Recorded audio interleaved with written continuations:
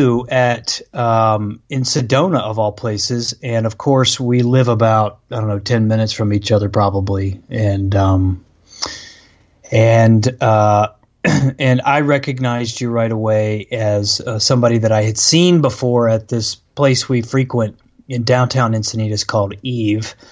Anyway, we started talking, and it was one of those really cool coincidences. And you ran out to your car and grabbed your book, and I know you have another book that's imminent, and so we should talk about that. We should mention that for sure in through the episode. But you gave us your book, and we went home and started reading it, and we're just like, oh my God, this is really, really powerful, really kind of right down our alley. And that's when Teresa promptly grabbed it and hasn't returned it. Well, it was especially great because of the synchronicity, and we were all where we met you was in this really wonderful raw cafe in Sedona, and we were in Sedona to kind of recharge our direction and our work with OwnStream. It was sort of a retreat, and and we're also sort of recharging the way we were eating, and so it was really good to, I don't know, it felt like that kind of synchronicity running into you there, and good energy. So yeah, it was amazing, and we were just sitting right next to each other too. Yeah, I think you had even told somebody that you were visiting from Encinitas, and that's what confirmed it for me that I did actually recognize you. But so we went home and started reading, and it kind of leads into our first topic, I suppose, our first series of questions, where in the beginning of your book, and the book that we're referring to is called Holistic Health Mastery Program, A Guide to Health and Lifestyle Transformation. That's the book you gave to us, which is a fantastic book. To me, it sort of speaks to lifestyle, food, diet, everything that's interesting to us, really right at the leading edge, right at the cutting edge of kind of where that might be in its most evolved place. But in that book, you talk very beautifully about your calling and how for a period of time you denied this. And so what I think would be interesting is to sort of hear about who you were, what your life was like before that, and then we'll get into what happened then, and then kind of what it has done through you, let's say, since that time. So maybe start by talking about kind of who you were, what your life was like before that special moment. Sure, yeah. So my life was pretty much based around athletics and martial arts. I was raised as a martial artist since the age of 4. And also as an athlete, and I competed both in basketball and in Taekwondo for most of my life, and I was paralleling a professional career in both arenas, and yeah, that was pretty much everything to me, and I had no aspirations of doing anything else other than maybe little side businesses or developing a business around Taekwondo or around, athletic training and something of that nature. And then when I was 23 years old, I was overcoming my second knee surgery. I had my first knee surgery when I was 19 years old, and I was spending years rehabilitating and starting to slowly change my lifestyle and my diet and upgrade just my awareness around food and food consciousness, and starting to learn about whole foods, learning about organic food, learning about more plant-based nutrition, and it started slowly for me, and I just wanted to utilize that as a way to increase sports performance. And then through a different series of synchronicities and different changing trajectories in my life where my pursuit as an athlete was starting to wane and things were starting to change with me in my life, I just got opened up to this other possibility of becoming a fully fledged nutritionist and a public speaker and a writer, and that just took a hold of me. It just created a life of its own. It created an obsession to learn about nutrition, an obsession to learn about this body, how it works, how I can fuel it for optimum performance, how I can heal myself of all the inflammation and all the chronic issues that I was dealing with from wear and tear as an athlete.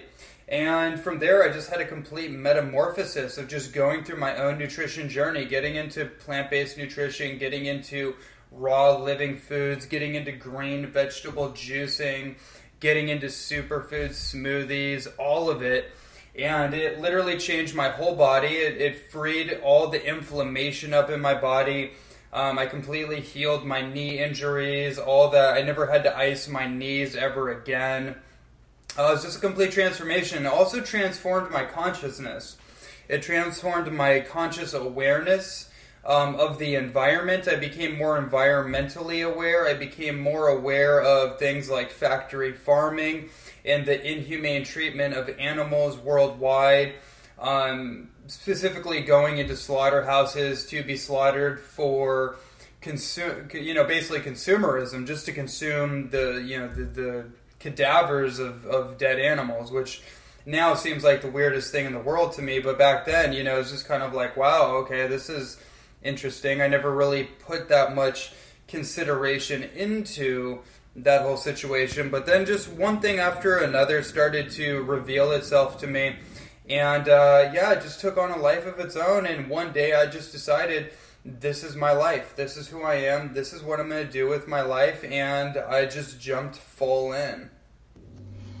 We're definitely going to dig more into a lot of that in terms of your health and food and what's going on in our society now. We want to pause for a minute and ask you if you could tell us a little more about, what that call felt like. How did you know it was a calling? What did that feel like? And how did you answer it? Because we think of, a number of our listeners are folks who may feel that call, but deny it, and you talk about that in your book, that people often deny that call, and so how did it feel and how did you answer it? Yeah, first of all, my experience is that 99% of people likely are avoiding their own destiny.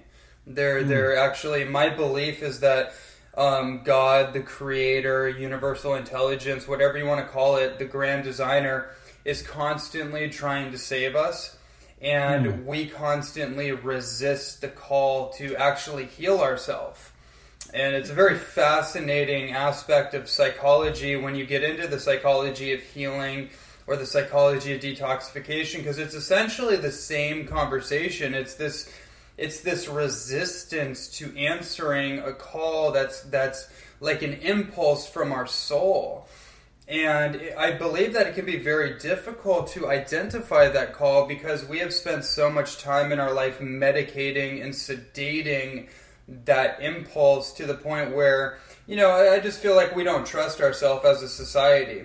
And that's how consumerism persists, I believe, is because we're not actually trusting our own power to make our own decisions and to create the life of our dreams.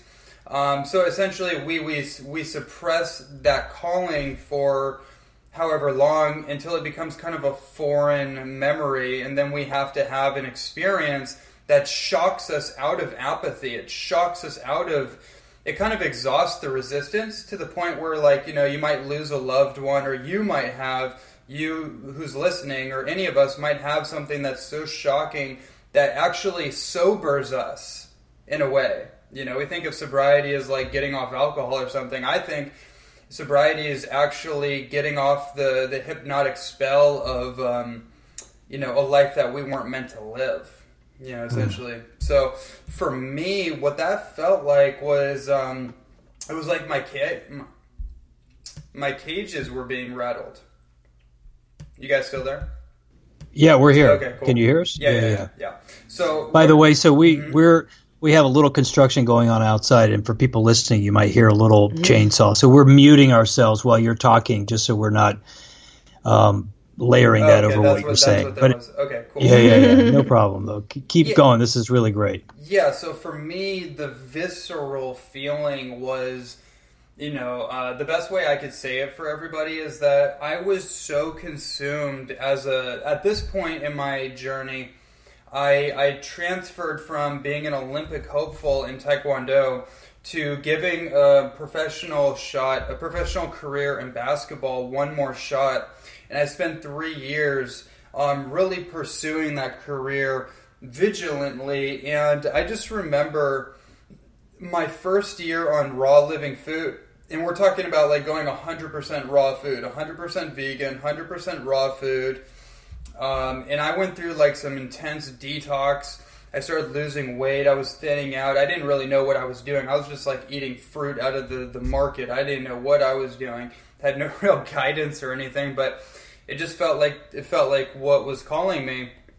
And so the calling was just like, the small part of the calling was like just eating more like raw food. It just felt like the thing to do. It's like, I can't explain it other than that. It was just like going to the market and just eating as much fruit and like vegetables as I could. And I felt this like pull to start doing that. But then the big awakening for me was when I was in a basketball training session, and I went up to my coach, who was preparing me to actually try out for the semi-professional basketball team a week from this moment. And I went up to him and I said, I don't really know what's happening to me right now, but all I can say is that I don't feel the same passion and the same fire that I had before, and I don't think I can actually compete with these guys because the fire isn't there anymore, and I can't do it. And he was reluctant, but he kind of understood where I was coming from, and something deep inside of me was shifting. And that was the moment I embarked on a much deeper spiritual direction. That was the moment I just really thrusted myself into the unknown, and I just decided that I was going to start writing books, and I was going to start studying nutrition like a professional. I was going to go so deep into it and make this my vocation. And I started like leading lectures at like raw vegan potlucks and just anywhere I could. And then eventually I got deep into the Bay Area raw food and vegan and vegetarian communities, and then I started putting on like raw chocolate events and parties and anywhere I could speak and just kind of get my voice out there and start practicing my oratorical skills as a speaker. And that's just how it started for me. And from there, I just kept following the calling. I have so many stories of so many synchronicities and so many callings along the way. But ultimately, it's always been a visceral impulse within me that comes into my body. It comes around my chest, and it's usually when I feel very nervous, I feel uncertain, and there's also a bit of excitement that undertones that nervousness. Mm-hmm. And I feel like that nervousness is essentially part of the ego dying away, and it's resisting, it's holding on for dear life. It's the old identity structures that we've created for ourselves to stay comfortable. And it's the discomfort of a new state of evolution, I think, that's trying to emerge through us. And so that's where that anxiety or that discomfort comes from. But underneath it, it's a real calling because there's this sense of excitement that accompanies it if you just kind of breathe into it and you're still with it. Then I feel like that's what it's always felt like for me, anyways. So and one quick follow up on that: was there ever a time during that period where you had to kind of assert yourself, maybe, or come out, if you will, to the old part of your life? I think that's often a challenge. It's something that's been challenging for me, like with family or friends or people that I've known before back east or what have you, people that kind of identify me with, in your case at least, the basketball player or the martial artist. And now suddenly like, whoa, no, he's like doing something entirely different. Was that a moment for you? Was there a time where you like sort of came out, if you will, in that way as this kind of new person on a new path? You know what? That's a great question. I don't think there was any one moment that I can recall. There were a number of really powerful moments along the journey. For me, it was just the accumulation, it's persistence. Like every single day I would go out there and I would stretch myself. I would do uncomfortable things. So it's hard to put my finger on like one moment, but there were many times where I had to reconcile certain parts of my past, certain skeletons in the closet, or old conversations that never came full circle. And a lot of those conversations never did come full circle. A lot of things I had to leave a lot by the wayside. And that's just kind of how I am. I just go. I just get, because I realize this life is very fragile, it's very finite, and I don't really have the energy, patience, or the bandwidth to kind of like wait around. I just go, and then I feel like things will line up along the way. And I've had some incredible synchronicities, even recently, of a situation between me and a woman that I almost got married to, with and her 2 children. And I had a situation where you could never have predicted it. It was the most unexpected situation where I actually bumped into her now 20-year-old daughter. And we hadn't seen each other in like 8 years or something. And that was a situation that never got fully resolved. And, one of those conversations that I kind of regretted for a while. But then we bumped into each other in Santa Cruz while I was visiting a dear friend of mine. And she didn't, Leia, my ex's daughter, she didn't even live in Santa Cruz. So it was like the most and we bumped into each other walking along the street. So it was the most it was like one of those moments where like your faith is restored. It's like, wow, we do not live in an atheistic reality. We live in some kind of reality where there is some kind of presence that is weaving these things together in such a perfect way that it just kind of restores your faith in life. Mm-hmm. Yeah, I want to talk more about this expanded notion of sobriety you're talking about. So you talk about detoxing or becoming sober from a variety of influences in life that are intoxicating us, keeping us asleep, limited, false notions of self in this society. Can you talk a little bit about how, you do in your book a little, about how society is, the world around us is currently set up to, as an obstacle to personal transformation and to fully realizing ourselves, and then also, what is essential to detoxification and to sobriety from that? Mm-hmm. Yeah, they're great questions. So I really believe that most people are walking around intoxicated by a hypnotic spell of mediocrity. And they are so consumed by mediocrity as culture has imposed it upon us, in the way that we go about our life, in the way that we go about this like linear, static 1+1 kind of approach to life. Like you're born, you go to kindergarten, you go to first grade, you go to junior high, you go to high school, you go to college, you get a job, and then you die, right? Like this kind of linear approach to life where everything is mathematically figured out.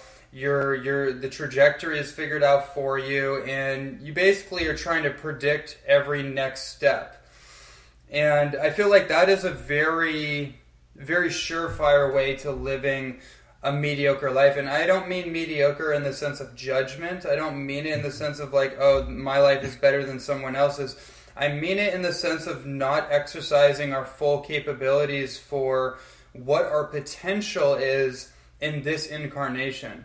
What our potential as human beings are, in our unique potential and our unique capacity to actually exercise the gifts that we were given in a way that benefits humanity, in a way that benefits life on the planet, in a way that benefits other people, beyond just like making money and paying the bills kind of thing. So that's kind of that's one level of it is the intoxication having to do with money, having to do with our ideas around money and how we enslave ourselves in order to simply, live above our means. Like if you look at the word job, it's an acronym for just over broke.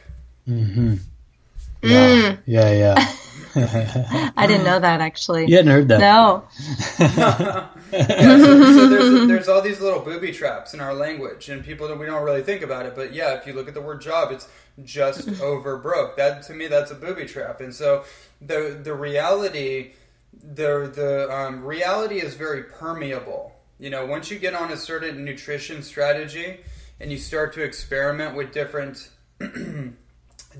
things that upgrade your mind or upgrade your lifestyle or free you up of all the stagnation in the physical body, reality starts to get a little more permeable, and you realize, wow, I don't have to live with shackles on my legs. I can actually create my perfect day. Let's just start there. Like, what does my perfect day look like? The work that I do with a lot of my personal coaching clients and some of my group coaching programs is really helping people liberate themselves from their own limited imagination.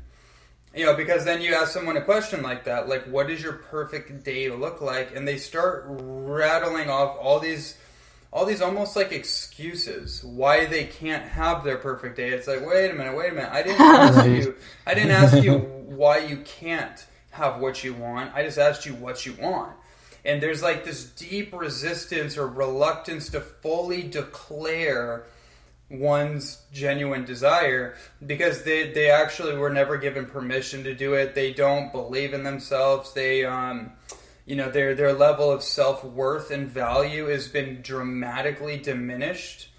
And there's a process of rebuilding our own identity, and not our identity around how society sees us, but our identity around who do we want to be? Like, do you realize that you can be a superhero?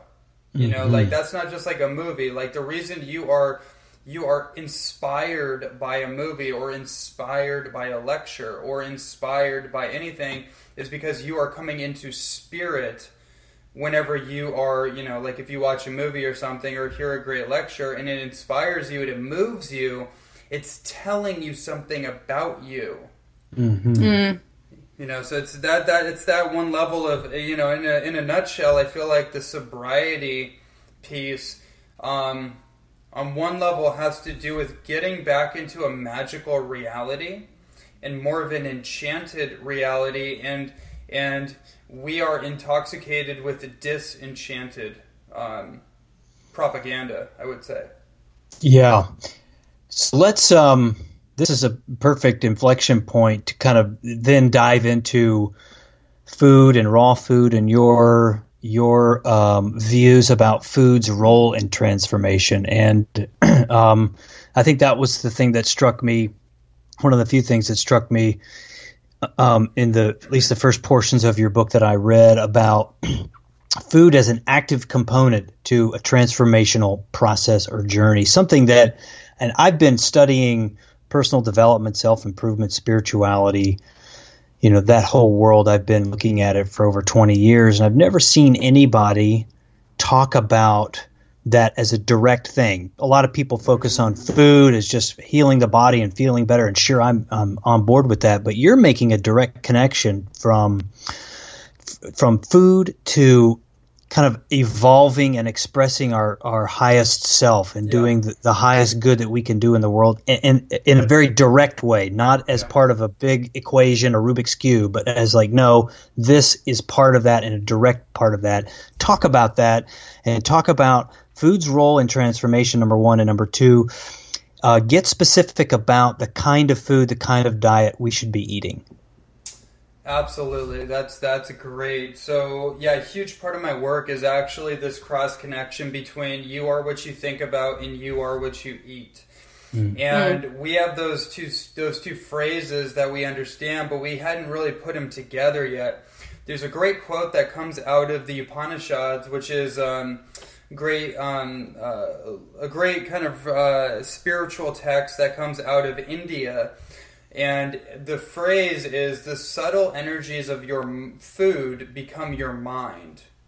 And this is actually known in all great kind of pseudo-religious spiritual traditions in the Eastern mysticism, Eastern spirituality, that what you consume actually donates energetic imprints that are affecting our mind, that are affecting our consciousness, that are affecting our state of being. And this is, and you could take it to a much more obvious perspective.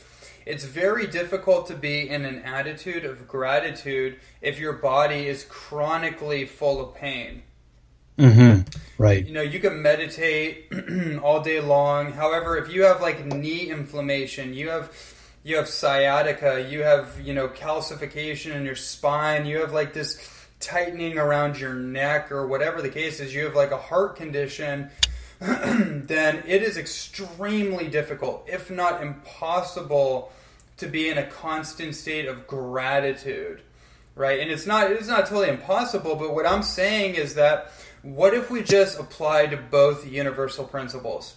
How far could we get in our spiritual pursuit? Because there's a lot of people that are entirely focused on spirituality, mysticism, metaphysics, and all these kind of things, and it's really a beautiful emergence of what a new society could look like. However, a lot of it is very ungrounded, in my opinion, especially being in the spiritual community for the last 10 years all around the world and just kind of checking out all the scenes. I'd say a lot of it is very ungrounded. It's illusionary in a lot of ways, in the ways that people construct fantasies that are not grounded, and they can't seem to manifest heaven on earth. They can only manifest heaven in their mind until something in their life throws them off track, or they have a health condition, and then all of a sudden it's not heaven, is it? And so there is a practical application to spiritual ascendance. And my personal focus is this idea of inner transformation creating outer transformation. So what we put in our mouth is not just a consideration of our body, it's a spiritual consideration. Mm-hmm. It's a deep spiritual consideration at a certain point in one's journey. And that's why it is for me. That's why I will walk a path. I will walk a vegetarian path from now till the end of my duration, and I know that for a fact. I know that that's part of my path. That may not be part of everyone's path, but for me personally, I know that for sure. So that's a consideration for me. It's a physical consideration, it's a health consideration, and it's a peace of mind consideration. Right. And so really specifically now, changing food, when we're changing from, let's call it the standard American diet, which is another acronym, SAD. But if we're eating that and we're replacing it with, say, organic vegetables and fruits and whole foods, etc., what are we actually doing? And what is happening to the body when we do that? I think that's... When we take in like higher level food, are you saying? Yeah, and even go so far as to say raw food. Like like when we're eating a raw diet, and I want to ask you in a few minutes too, kind of what your typical day of food might look like. But what are we actually changing in the body? What is that action? Sure, that's a big conversation. One of the aspects is that whenever we cook food, we are creating a chemical disturbance on an atomic level. We are creating a molecular change in that food's chemistry. And there is a lot of different things that are happening. For example, there in a simple potato, for example, there could be up to 300 to 400 chemical changes that happen upon heat treatment, putting it in an oven or something. There could be up to 400 chemical changes happening in one potato. So it's kind of a commonsensical approach to diet and nutrition to start eating more raw living food. It doesn't mean that you turn over all the way and go completely into like 100% raw food diet. It just means you start entertaining more fresh living foods. So basically what that looks like is raw vegetables and fruits, nuts, seeds, sunflower sprouts and sprouts of all kinds, fermented vegetables, getting into things like roots, like ginger and turmeric and root vegetables like carrots and beets and that kind of thing.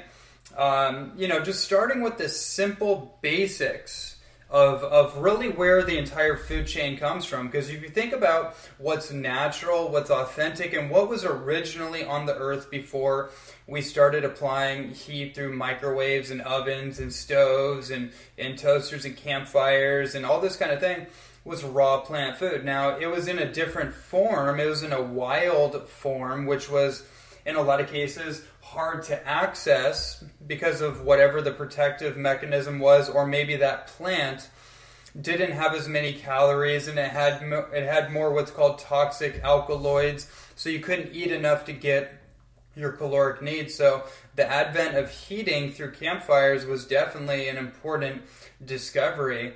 However, as we progress into the next century, what we're realizing is that almost every single dis-ease and debilitation is either entirely diet and lifestyle induced, or it's heavily related to diet and lifestyle.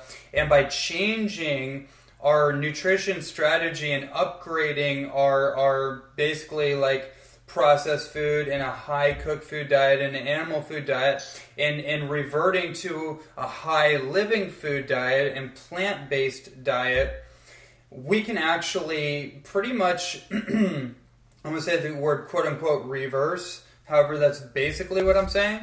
We can mitigate the inflammatory damage that is done to the body. There's a lot there. We can kind of go down the rabbit hole for what that means and more details if you want to kind of track that a little more. If you want to add more detail to it. That's the basic idea, though, is that we're kind of returning to something that's a little more natural and it's a little more normal. And my personal experience has been when we start to do things like green vegetable juicing. Like, let's say adding one green vegetable juice in your day. That could be a celery, cucumber, lemon, parsley, or cilantro. Maybe juice up some turmeric root. Maybe put in one green apple if you like a little bit of sweet. Doing that once a day will radically change somebody's experience. It'll change your state of mind because it will actually flush out a lot of the toxic byproducts that get stored up in the body. You know, every time we eat something, by the way, we create what's called waste products or metabolites. And these things build up in the body over time. And this appears to actually be the thing that ages us the quickly. It's the waste products that don't get detoxed out of the body or don't get eliminated out of the body through urination or defecation. And we need things that are going to help flush that stuff out of us. And green vegetable juice and fiber-rich foods coming from raw fruits and vegetables is extremely helpful for just kind of pulling out all the waste products. And basically the experience is that you free yourself up and then it just lightens the load. And I know, we could go down so many rabbit holes here with you, Ronnie, so we'll try to just pick a couple. And for those of you who are listening who might pick up Ronnie's book, it is like a real textbook on all of this. So there's fascinating lines of thought and exploration there. But I know you say in your book, just to elaborate a little on what you just said, that something to the effect of, every disease all diseases are the same things, and we are being confused by all the different names that are given to them. Can you just, you were getting to it a little bit there with some of what you were touching on, but can you elaborate on that for a point? Because I think people will find that really fascinating and a bit mind-blowing. Yeah, that's a great point. So every single disease, it's not that every disease symptomologically is exactly the same thing. It just means that diabetes is not really diabetes, or cancer is not really cancer. What it is that it's a body that's toxic. So it's not like, oh, somebody has cancer. It's that you are toxic and you need to detoxify, cleanse, re-nourish yourself with the right nutrients, and the right minerals, the right vitamins, the right nutrients, the right phytonutrients, all that stuff, and detoxify the toxic waste products and the potential infections that are latent in the body.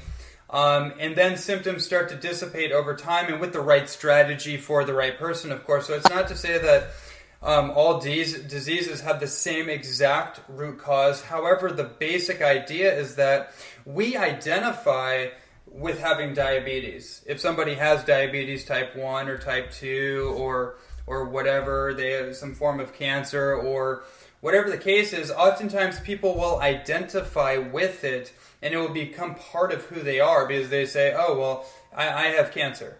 Yeah, have you heard that before? Like, there's like, oh, I'm a cancer patient, or I have cancer. I've had cancer for 10 years. I've had diabetes. It runs in my family. Right. Or I'm a cancer survivor. Right. We hear that a lot, and there's too. a lot of pride which in is that, great, right? but it's still a lot of identification there. That's Yeah. right. Yeah. It's like, no, you're actually a survivor from a toxic industrial era. Right.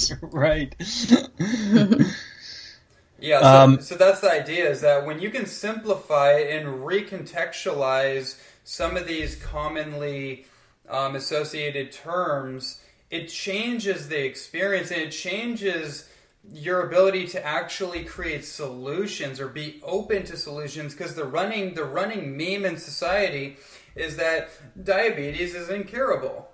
Or cancer is incurable. That's the running meme. So automatically people just associate, and that's what I mean by mediocrity. Mediocrity is a lack of resourcefulness. And so people just habituate to it. And so what I'm saying, again, one more time, is that it's not that somebody has a disease that's a symptom. That's a byproduct. That the root is that they are toxic.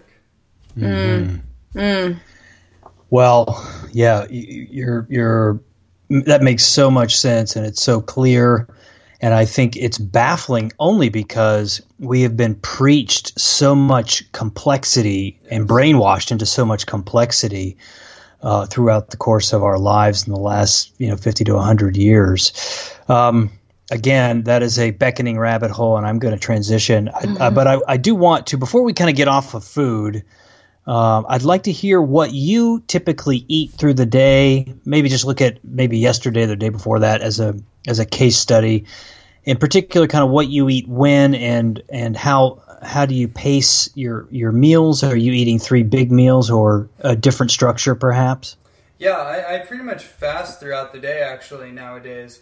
So I do like basic intermittent fasting, which looks like, on most days it looks like fasting on water for the first 6, sometimes 8 hours of the day, depending on just how I feel. And that's something, again, you learn over raw food saturation. There's another thing about living foods, in food in general, that is missed on 99% of the conversations about nutrition in the world, is that when you cook food, you what's the word I'm looking for? You volatilize, or you dissipate water from it. So you strip the water molecules from food as soon as you cook it. So raw food actually has living water in it.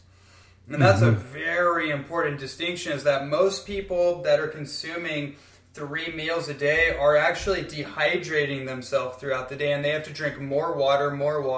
A lot of times the water people are drinking isn't very good quality either, so that furthers the dehydration.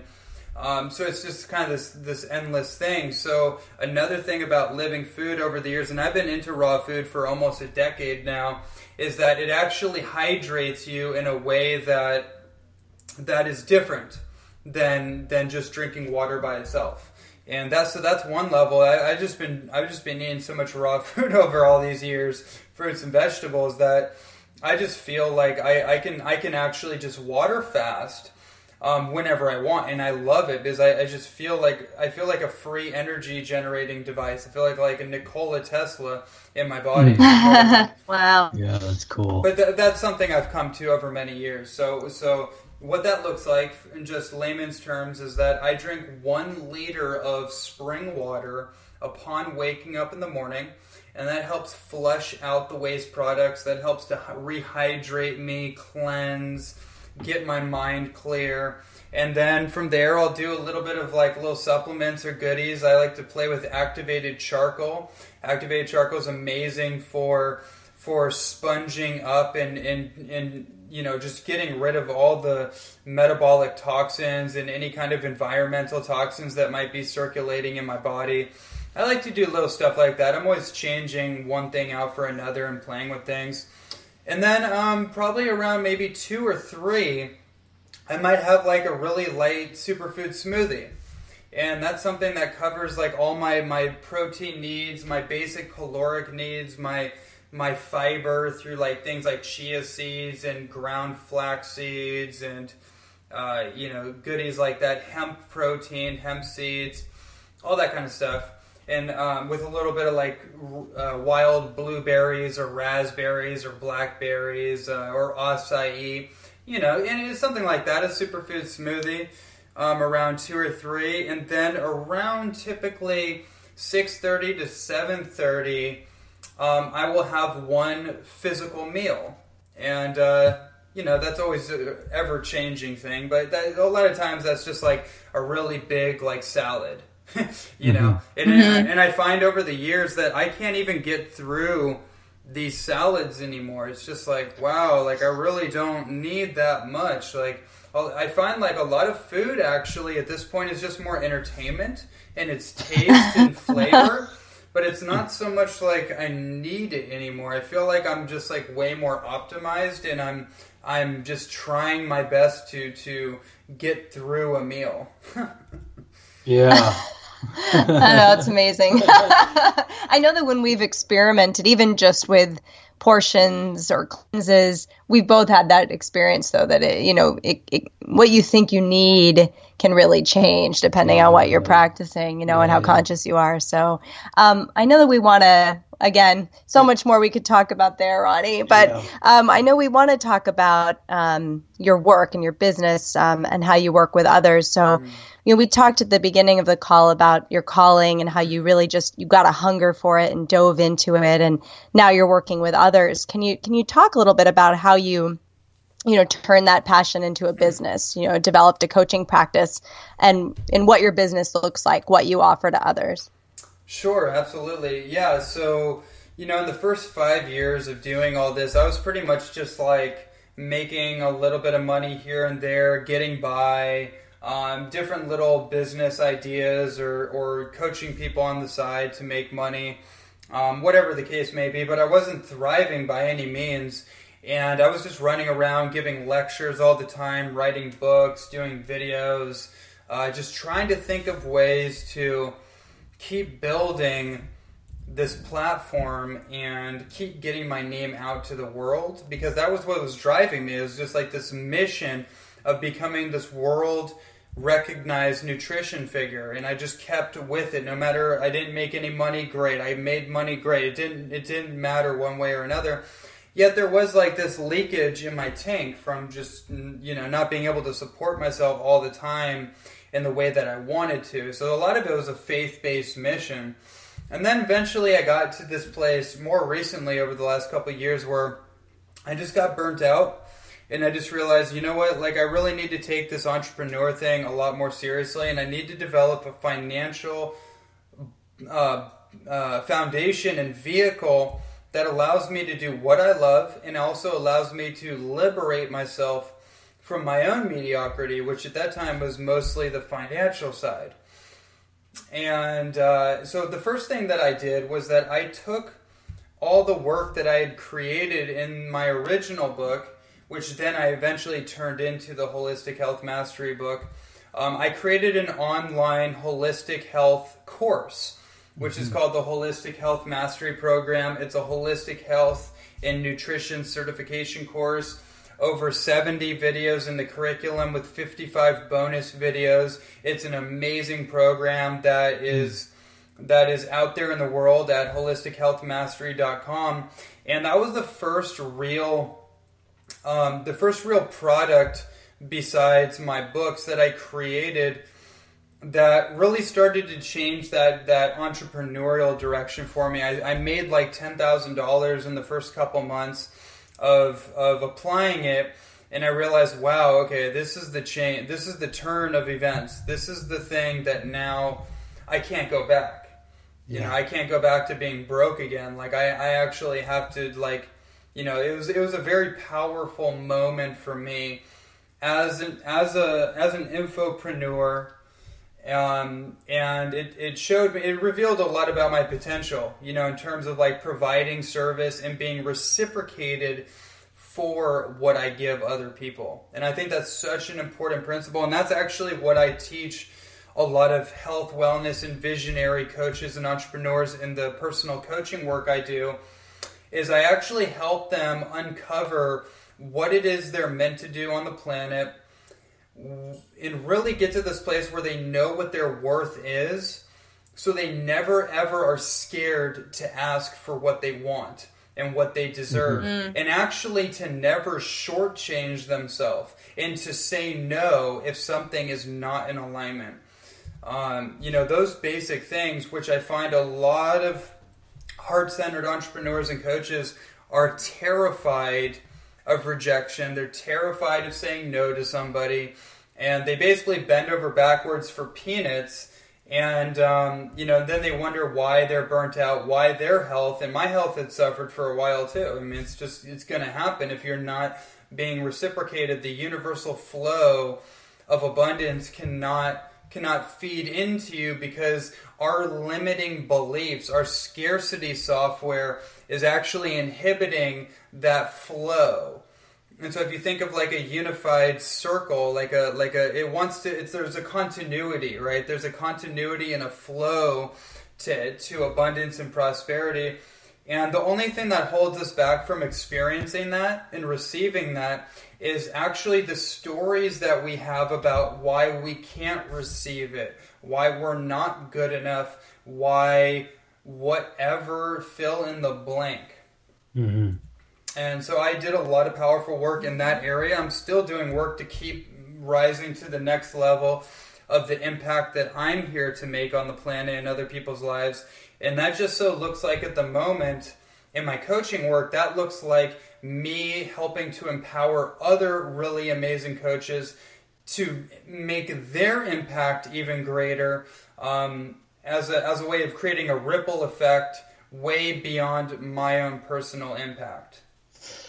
Yeah, it's funny, as you're talking, I'm looking at our questions and you're kind of answering them as we're going down the page, which is good because I think we're almost out of time. I guess it's a good wrap-up question, and then we have 3 quick questions that we ask every guest, which I'm particularly interested to hear your take on. But as a wrap-up question, in your book, you talk about the necessity to strip down to nature's essence, return to nature, and obviously raw food being a fundamental aspect of that. Why kind of come back to what to really kind of echo, I think, everything we've talked about? Why is it important through raw food and other means to strip down to nature's essence, return to nature, and get back to that kind of essential aspect of ourselves? Well, I think the process of undomesticating ourselves is critical. You know, if you look at this, back to that whole topic about like cultural sobriety, you know, another way of saying it is that we're intoxicated by the domestication of the human species, right? And so we have been domesticated and conditioned by the world around us that is essentially we have dormant capabilities within us. We have a wild, ecstatic, uninhibited personality or possibility for expressing ourselves and our dreams that has been laid dormant. And my personal feeling is that, my experience is that when we get into a nutrition strategy that liberates us, and again, going back to that great Sanskrit quote, the subtle energies of our food become our mind. So when we start incorporating foods that literally give us subliminal messages that come from the earth, that haven't been denatured or disturbed through heat treatment or processing or anything, It actually informs our consciousness and changes our personality, and it causes us to become a more wild version of ourselves. And then eventually what starts to happen, every long-term raw foodist actually knows this because it happens all the time, where after a certain while of cleansing and re-nourishing yourself, if you're in a city, eventually you won't be in a city. Eventually you'll start to feel the wild call to get back into the wild. So you might end up exploring Hawaii, as I did. You might end up exploring like Sedona, getting into the Red Rocks and hiking and that kind of thing. You might get into the forest. You might, you're going to change your location. Your curiosity is going to start to turn on because there's this call to return to the wild. And I feel like most people, because of the domestication, they are afraid to actually get into nature. They're afraid to jump into an ocean. They're afraid to go barefoot on the earth. They're afraid to get direct sunlight to their skin. This kind of thing, right? It's really irrational when you think about it. Yeah. But when you override that program and you start to tap back into nature, physically and metaphorically, it ignites a type of it ignites something within each one of us that's so natural and normal to us that we just kind of see through the veil. We start to see through the overall hologram program going on, and the things that used to be normal to us all of a sudden become abnormal, and we just basically regain our wild, natural essence. Does that answer your question? Yeah. Yeah, and we're right there. We're going to have to schedule a follow-up. So many little roadways that we can't go down. But we have these 3 quick questions. I know you've got to run, so we'll fire those off right now, and then give you a chance to just sort of talk about what's happening now, your book, etc. Awesome. So the first question is, what book or books, up to 3, would you recommend that every human being should read? Ooh, good question. So, okay. One of the books is a classic personal development book. I think it's the best book on personal development. It's a great book called As a Man Thinketh.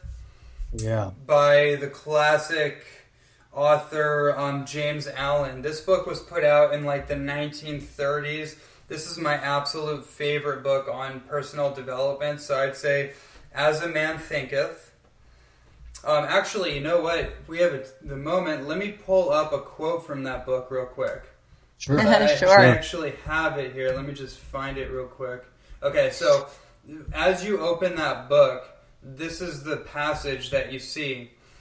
Mind is the master power that molds and makes, and man is mind, and evermore he takes. The tool of thought in shaping what he wills brings forth 1,000 joys, 1,000 ills. He thinks in secret, and it comes to pass. Environment is but his looking glass.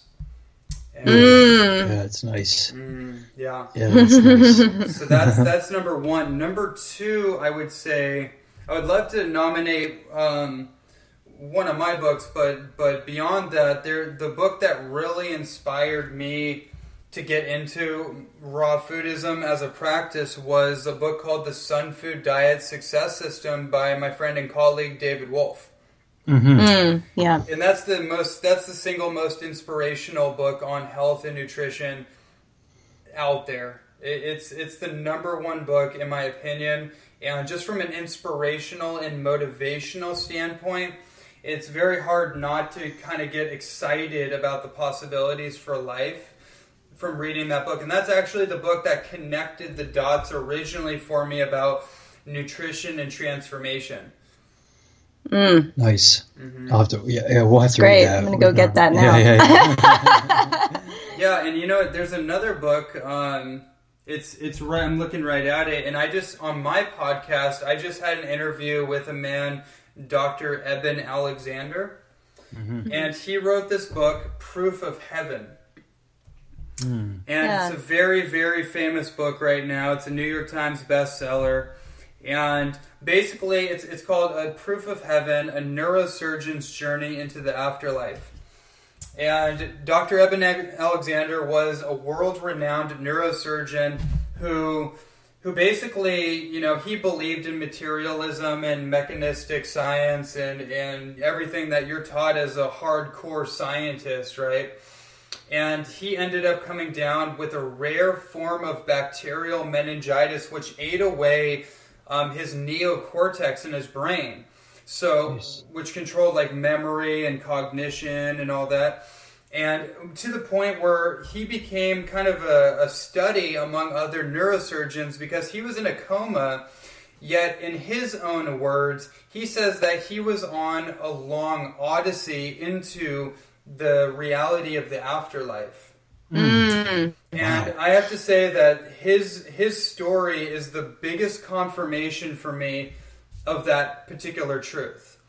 And, I'd say go on YouTube and look up, like, Dr. Eben Alexander, listen to one of his talks, because when you listen to him and you know his story, it's like, wow, okay, this is not like listening to someone talk about metaphysics. This is something else. And he says that he's way more of a scientist now than he ever was, and he's on the completely other side, into quantum physics and and teaching people about his experience. But that would be the third book, Proof of Heaven. That's cool, and we'll also link to your chat with him too. Throw some love to your podcast because it's a really good one. Second question from us. We'll see. This Very is interesting. Yeah, what's the best meal you've ever had? Oh man, I've had a lot of amazing raw food meals, that's for sure. Mm-hmm. That's a tough one. Well, I'd say that if you're ever in Encinitas, then I'd say like going to this place called Peace Pies. It's an amazing raw food restaurant, amazing dishes. I had one of their kelp noodle pastas, which was like off the charts. Their raw pizza is off the charts. I love their raw burger. And then there's also another place called Alok. Where's that? There's one in Fountain Valley, which is Costa Mesa, California. Right. And then there's one in downtown Los Angeles.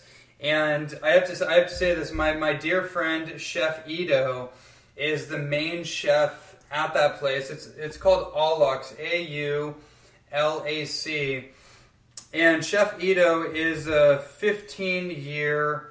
Well, I mean, he's a Buddhist monk, but he has taken a vow of silence over the last 15 years. Wow. And he's held strong, and he's a raw foodist. And he basically makes the most amazing food, and but he's completely in a vow of silence just as a way of life. And so you can tell when the food is created, there's some kind of energy and levity associated with the food. It's really amazing. So I don't know which meal was my favorite, but that's what comes to mind right now. That's great. It sounds powerful. I know. Third question is, what have you learned in the last 30 days that you think every person should know? I'd say the number one thing that comes to mind right now is that you have to be willing to invest in yourself. The number one thing I see is that people are just too scared to actually make a big investment in themselves. And that is exactly what we have to do in order to get to the next level of our growth, get to the next level of our evolution, the next level of our business, the next level of our relationship. Whatever part of your life you want to experience exponential growth, you got to invest in yourself, and you got to invest big. Whatever that means, whether that's time, that's money, that's energy, that's whatever. You got to be able to take risks, and the biggest risk is not investing in ourselves. People think like playing it safe or not putting all your cards on the table is the safe bet, but that's actually the biggest risk. Not playing full out is the biggest risk. And it's part of that kind of paradox that reality, I think, is created out of. But because you do create your own reality and you can create your own luck. I believe that, for me personally, the biggest thing for me is that unless I'm going to do something full out, there's no point in me doing it at all. That's where I'm at with it. If I can't do it full out, then forget it. It's not in alignment. Yeah, that's inspiring stuff, Ronnie. Okay, so I know you've got to run. So why don't you, before we close, just let people know where they can connect with you online and what's coming up for you. I know you've got a new book at the printers. Tell us all about that. Cool. Yeah, well, people can find me at ronnielandis.net. That's my personal website. You can find more about my holistic nutrition certification program, which is holistichealthmastery.com. And then I also have my own podcast, so you can look up my name, Ronnie Landis, on iTunes, or maybe in your show notes you might have a link to it. You can also go to my website, ronnielandis.net/podcast. And then my new book that's coming out very soon is called The Inner Alchemy Youthening Program, A Guide to Vitality, Beauty, and Longevity. And that comes out mid-May.